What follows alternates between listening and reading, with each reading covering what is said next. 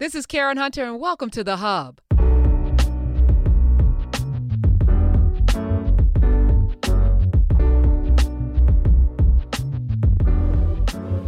Michael Harriot, senior writer for TheRoot.com, is one of the most entertaining and insightful people you'll find on Twitter.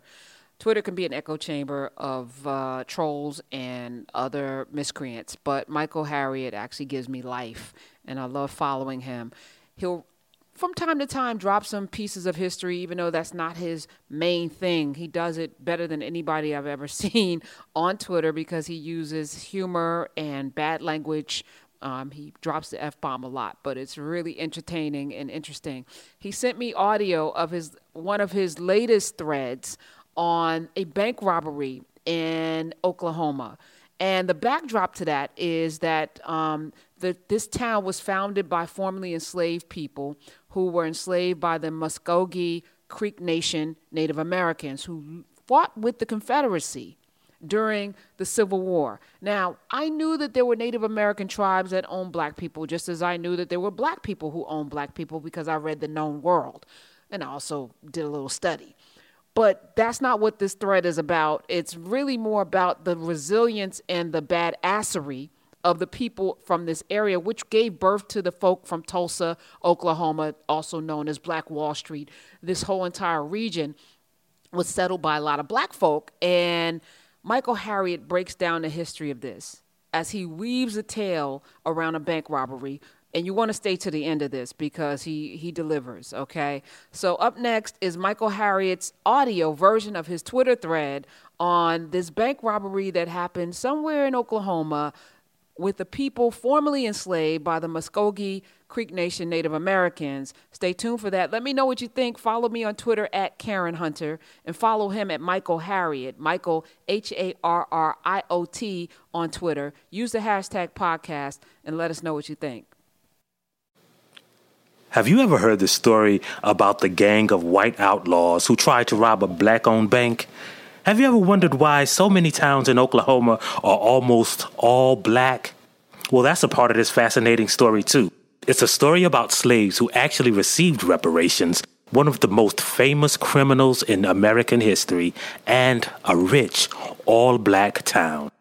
Now, many people don't know that a lot of the Native Americans in what used to be called Indian Territory also enslaved Africans. Some of these tribes fought for the Confederacy during the Civil War, while others, namely the Muskogee or the Creek Indians, stayed loyal to the Union. Now, when I refer to Indian Territory, I'm using the historical term. The reason that some natives sided with the South was that the Confederates promised they would make the Indian Territory a state and let Indians keep it. Y'all know they were lying, though. White people from the South were constantly trying to move there and steal land. The Muskogee, however, stayed loyal to the Union. Enslaved Africans even fought alongside them against the people we now call Confederates. I call them that too, mainly because white supremacist traitors is quite a mouthful. After the Civil War, the American government gave the former enslaved black Muskogee their own land. This could have set a dangerous precedent, so to get around giving reparations to all former slaves, the government made the Creek freedmen official members of the Muskogee tribe. Remember, this territory was not an official state yet, but everyone knew it would soon become one. During the post-Civil War era, black people were tired of living around white people, so they came up with this brilliant plan. They were going to create their own Wakanda.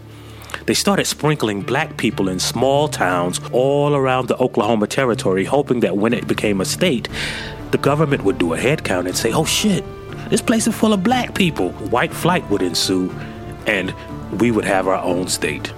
Brilliant, right? Now, the railroad was coming through the Indian Territory, and a black woman named Abigail Barnett McCormick owned land she had inherited as a Creek freedman. Her land was right along the planned railroad route, and the railroad wanted to put a stop there. So Abigail, she overheard this argument one day. A railroad company's lawyer thought the stop was a bad idea because there was no way black people could start and run their own town. But another railroad employee named Mr. Bowley insisted that black people could. These two guys made a bet on whether or not it would work. The winner would get the town named after them. So, in 1903, the town of Bowley, Creek Nation, Indian Territory, was founded on Abigail Barnett McCormick's land. After the Civil War, black people flocked to Oklahoma for the opportunity. They built an HBCU, Boley had its own water system, and they even had a black-owned electric company. Now, I didn't read this, but I'm pretty sure that this was when the electric slide was created. Booker T. Washington visited Boley twice, and he called it the finest black town in the world. One of the reasons people flocked to Boley and other parts of Oklahoma was because they thought this was going to be one of the few places where Jim Crow didn't live. Remember, we were trying to create this all-black state. There was a national debate about whether Oklahoma would even become another Jim Crow state or not. Southern whites wanted to make the Indian Territory a segregation state, but Teddy Roosevelt promised to veto the legislation if they put segregation in Oklahoma statehood. Blacks continued to flock to Oklahoma, anticipating a non-racist black state. I know y'all can smell the trickeration coming. Indeed, Oklahoma didn't put segregation in its constitution, and it became a state. But as soon as Oklahoma gained statehood, they passed racist, anti-black laws. Now, I'm not being facetious. Literally, the first bill ever passed in Oklahoma is commonly known as Senate Bill No. 1, or the Oklahoma Jim Crow Law. Anyway, even though we were disappointed, this wasn't the first time people had bamboozled us. It's kind of their thing.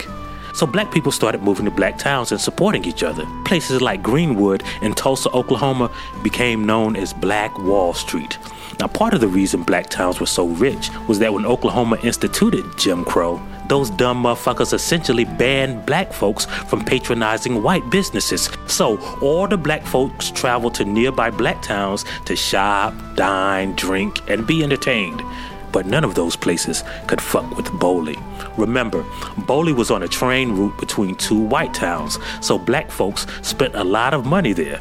Boley had 4 grocery stores, 5 hotels, 7 restaurants, 4 cotton gins, 4 drug stores, 4 department stores, 2 insurance companies, an ice plant, and a partridge in a pear tree. And in the center of town was the crown jewel of Boley, Farmers and Merchants Bank, America's first black-owned bank. Now, you got to remember, these weren't ordinary black folks. These were people who essentially lived in the Wild Wild West. Not like Will Smith or anything, but like the real Wild West. They herded cattle. They fought off white lynch mobs. They had land. They had their own guns. And honestly, everything in their history taught them not to trust most white folks. They were real black cowboys. So everyone knew not to fuck with the niggas in Boley. They didn't play. White people knew this too. Well, most white people. In 1932, a gang of bank robbers set their sights on Boley's Black Bank. Now, these were some crazy white boys. If they lived today, they'd probably be planning a school shooting or working in the Trump administration. But when Charlie, the gang leader, heard his homeboys were planning to rob farmers and merchants, he was like, "Nah, man, y'all don't want to do that. Those niggas over there don't play." That's not an actual quote. This was in 1932, so he probably used the hard R. But these crazy white boys wouldn't listen. So Charlie just said, "Look, y'all can go if y'all want to, but I'ma chill. See, I'm trying to tell y'all, these ain't the ones you want to fuck with." And the white boys were like, "Don't be afraid, cat. We've already scoped out the place. We're gonna go when there's only 2 people there, the bank president and the bookkeeper. What the fuck they gonna do?" Again, these are not actual quotes, although I do believe white people say fraidy cat. I mean, where else would that phrase come from? Anyway, the gang went to rob the black-owned bank without their leader. There were 3 robbers. George Birdwell, he carried a .45 pistol. C.C. Patterson, he had a shotgun. And Glass, he was the getaway driver. So, early in the morning of November 23rd, 1932, Birdwell and Patterson burst into Farmers and Merchants, pointed a .45 caliber pistol at the head of the bank president, and told him, "Don't pull no alarm." That's an actual quote. DJ Turner was the bank president, although that would be a great name for an actual DJ. And he just stood there. He knew he had another employee in the bank hiding, and he didn't want any customers to get hurt. But he just couldn't take watching these white boys empty his people's money into a sack. So DJ Turner, he looked at Birdwell and said, "Fuck it." And then he pulled the alarm. "Did you pull that alarm?" asked Birdwell. "Sure I did," said Turner. "I'll kill you for that," replied Birdwell as he opened fire. Now these are actual quotes.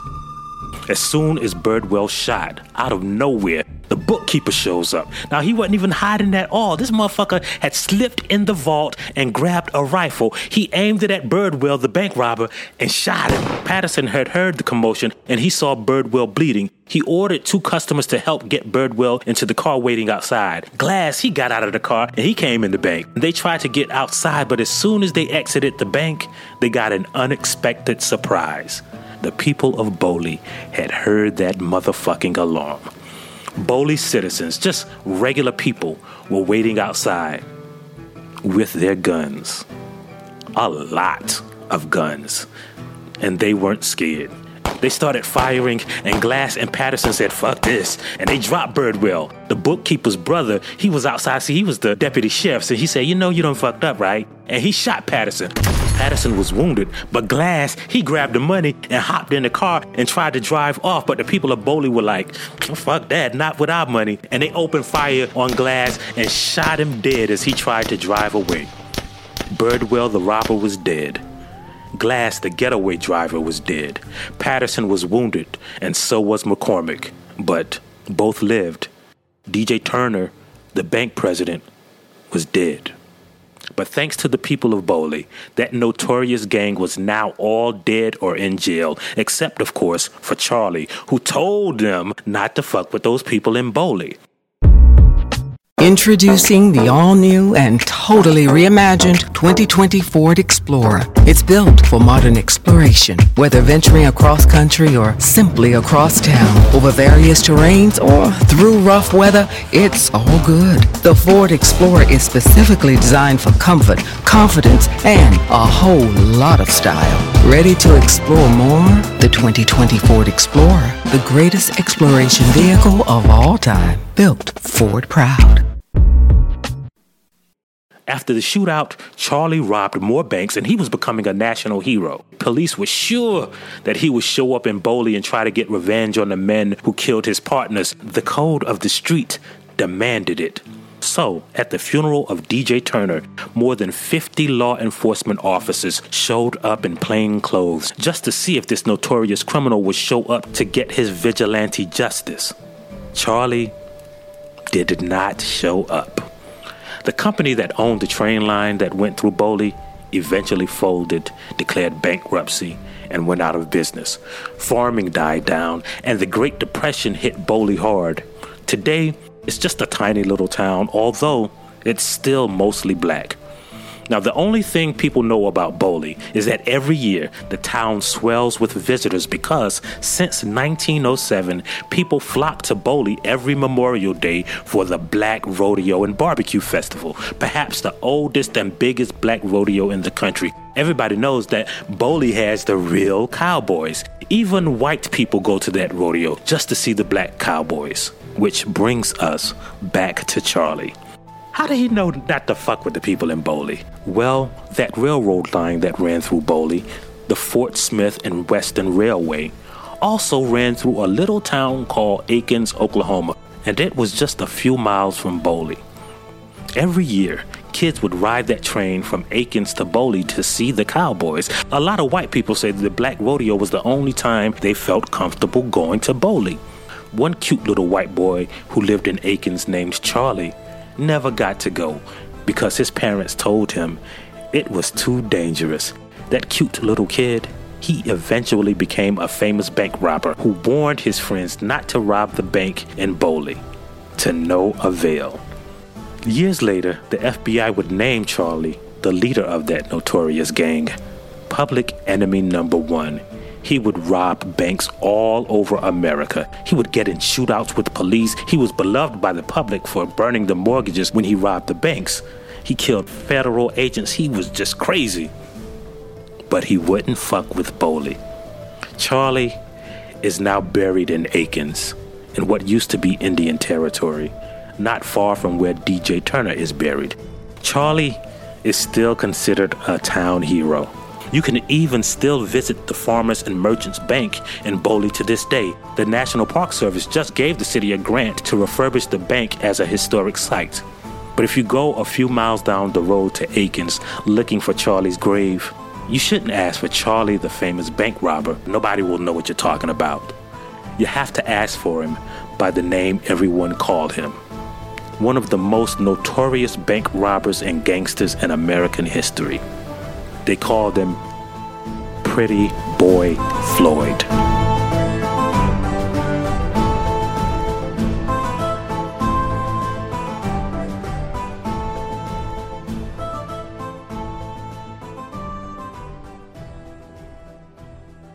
Thank you for that, Michael Harriot, senior writer for TheRoot.com.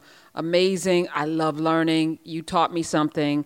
And guys, if you learned something, let me know. Follow me on Twitter at Karen Hunter. Share this podcast with 10 people, because that's the method. Share this podcast with 10 people. Let them know. Spread the word. I want to get to the continent of Africa. Okay, we got to do that this year. So spread the word. Let them know about this dope podcast. Let them know about Michael Harriot. Follow him on Twitter at Michael, Harriot. And follow me at Karen Hunter. Use the hashtag podcast so I can search for your comments, for your questions, and all of that. I appreciate you listening.